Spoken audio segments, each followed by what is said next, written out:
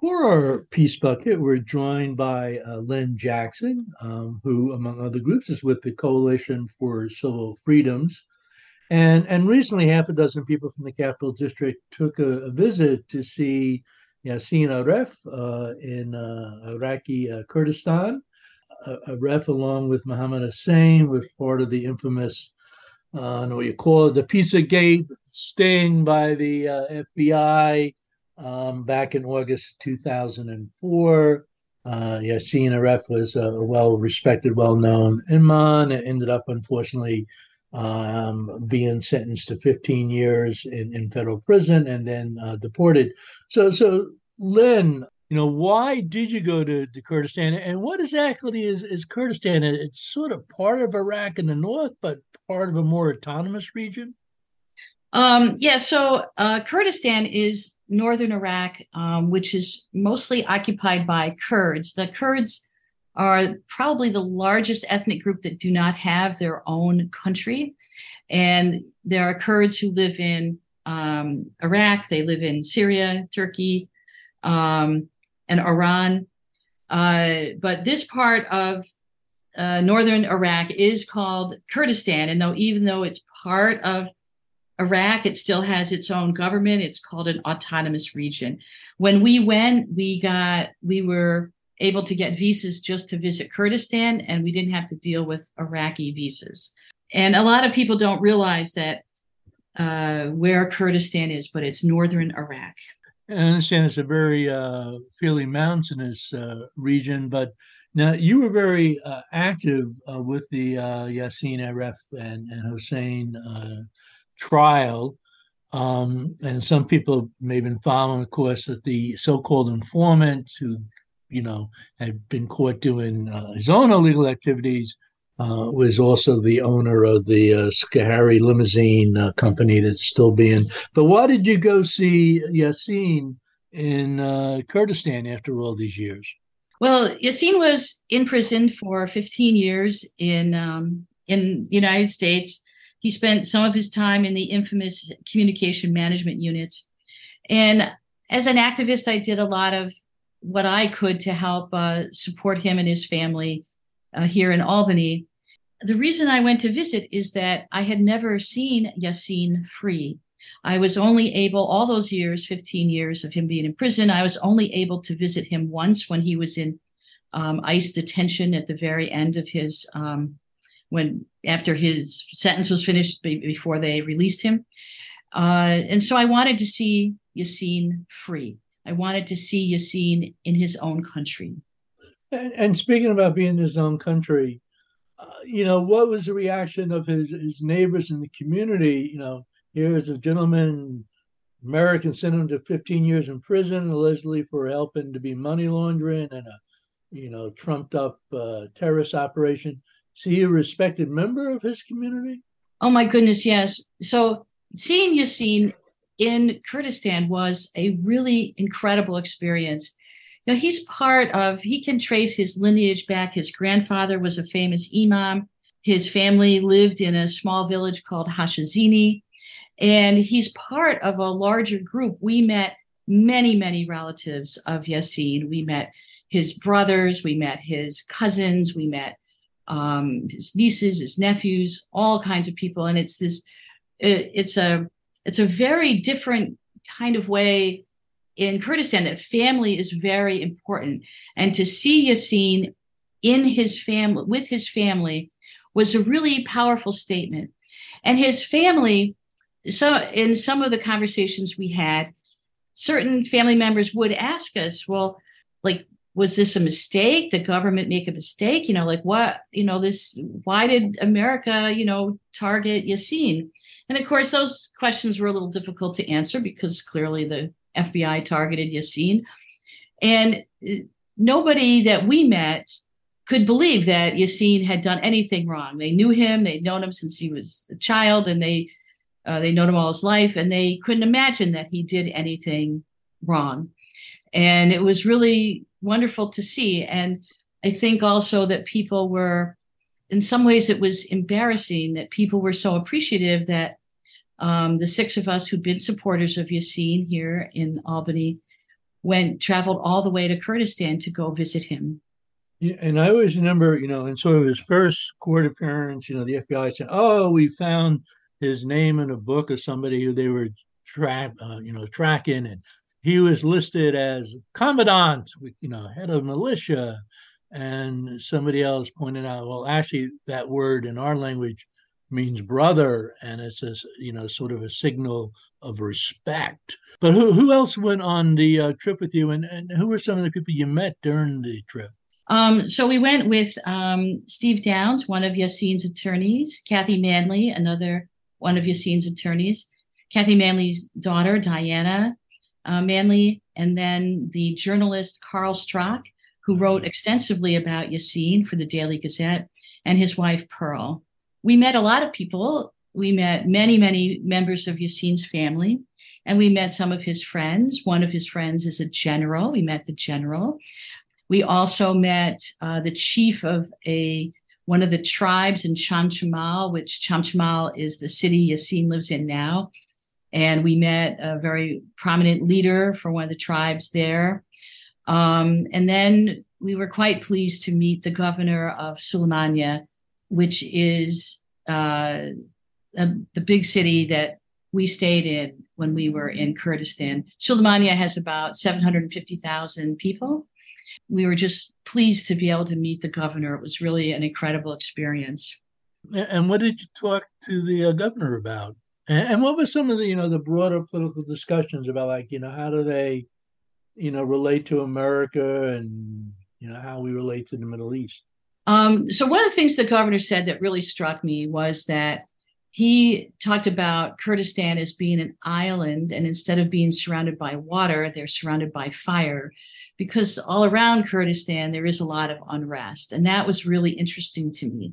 They have to remember that the Kurds really like the Americans. The Kurds love the Americans.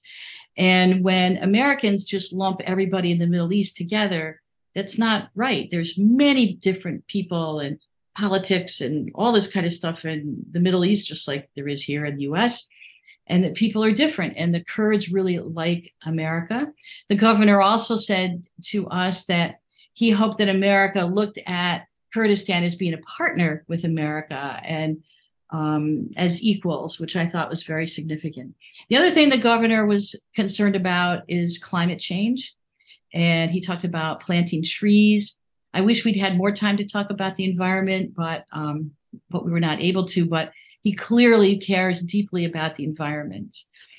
With all of this, the one thing that really struck me about going to Kurdistan, understanding the Kurds, because unfortunately the Kurds have suffered many genocides, like horrific genocides. There's Halabja, there's Anfal, and these happened in 1988. They're horrific. And we went to museums that described these incidents. When you understand what the Kurds have been through and how they've been persecuted, because the governor also said that the Kurds are the only people have never occupied another land. They have never been occupiers. They have their own land. That's it. They've never been occupiers. And when you look at the history of the Kurds, about the genocides, about the struggles that the Kurds have today, and then you look at the FBI's supposed plot that Yassin was supposed to be involved with, which involved like some group in India, it makes no sense at all. And I came back with this sense that, that the FBI didn't understand the Kurds, had no idea who Kurds were. And the fact that they went after Yassin Aref, this gentle, wonderful man who had, a family, is just appalling to me. And I came back angrier about what the FBI did to Yassin Aref than when I went to Kurdistan, which I didn't really think was possible, because I was pretty angry when I went. So let me just jump in here and say we've been talking with Lynn Jackson, Coalition for Civil Freedoms, about her visit to Yassin Aref in Iraqi Kurdistan. And this is Mark Dunley for the Hudson Mohawk magazine. So what is Yassin's life now that he's back in Kurdistan? So Yassin lives with his wife. It was wonderful to see his wife again. His children are all now American citizens, and they go back to visit Yassin but his children pretty much live here. So here he is, a man who lost 15 years of his life to prison for nothing. Yet he seems pretty happy. He lives in a nice house in Chamchama with his wife.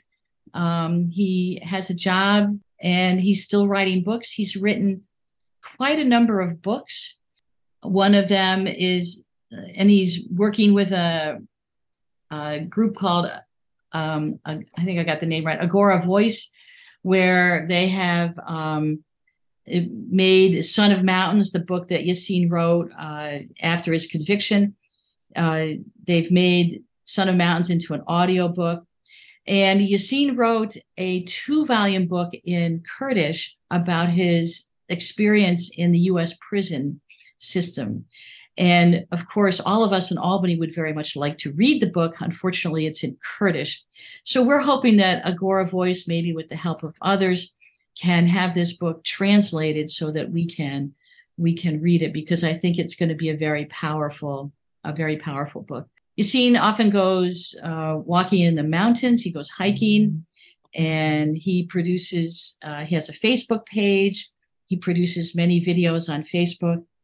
And overall, despite his horrific experience in the U.S. prison system, because he never should have been there, he seems pretty happy. It was absolutely wonderful to see him. I cannot express the hospitality we received from Yassine and his family was overwhelming. It was beyond anything I have ever experienced in my life, to be so welcomed and taken care of. It was just wonderful. It was a wonderful, wonderful experience, and I met so many wonderful people. I'm really into waterfalls, and so I saw you visit a waterfall there, but it seemed like not quite as robust as the waterfalls that we see here in, say, northeastern United States. Yes, the waterfall visit was wonderful. It was beautiful. My understanding is the water comes from really far away they don't really know exactly why it comes out of the mountain. But unlike waterfalls here, where there's not, you look at the waterfall, but there's not a lot of, buildings or construction near waterfalls here. But in Kurdistan, they're so unusual that the entire walkway, it was a very nice walkway to walk up to the waterfall, was lined with shops. It was very interesting to me because it was the winter time. There was no one there but us. So we had lots of room and everything. But my understanding is that in the summertime, it's pretty packed with people. The mountains, unfortunately, there has been significant climate change in Kurdistan. And we went to the top of one mountain, Dukan, in Dukan, Kurdistan. There was no snow. There's virtually no snow at all. And Yassine said that back in the day, you wouldn't be able to drive up to the mountain because there'd be 4 feet of snow on the mountain. And this is really quite alarming that there is much less snow in Kurdistan than there used to be. Because it was the wintertime, things were sort of brown, like California, kind of brownish. There wasn't a lot of green. My understanding that in the springtime, it's everything is green for a couple months. And then you have the heat of the summer. But it doesn't quite look like here in the Northeast where, if it weren't for the temperature, we basically live in a rainforest. I mean, if you don't do anything with a piece of land, things grow. But in Kurdistan, it was much more barren of vegetation. But it was beautiful. The mountains were absolutely spectacular, just beautiful. And the views were amazing. So sort of the ending question, and you can take it where you want. But you mentioned, that your, I guess, anger about the treatment of Yassine and Mohammed Hussein has increased. What type of lesson or inspiration, do you take back from this trip? Where do you go from here? Well, I think the thing that I really would like to see happen is that more people become aware of Yassine's case because it was so grossly unfair. We shouldn't be doing this. One way people can learn more about it is there's a movie that was just made about Yassine, which also includes some scenes from Kurdistan, because the movie maker went to interview Yassine in Kurdistan, and that's called Witness, and that's available, I think, on Amazon Prime. It's an excellent movie. The other thing that I hope happens is that more people will listen to the audiobook on Agora Voice, Son of Mountains, or people will read Yassine's book, because I think it's really important to understand that, what the government did, because the more I was in Kurdistan and I learned about, the politics and about the history and about the culture, I realized that the FBI, when they did this sting operation on Yassine, they had no idea about Kurdish culture or Kurdish history at all. The FBI had no idea, and they concocted this crazy plot about some Pakistani ambassador or something. It was a crazy plot, and it just really bothers me. I'd also I also came back inspired to maybe learn a little Kurdish, because most of the people I met, unfortunately, I can't speak any Kurdish, and they didn't know much English, though their English was usually certainly better than anything I could say in Kurdish. And to really understand more about the people. And the other thing is that we need to become aware of the genocides that happened against the Kurds, because a lot of people don't know about these.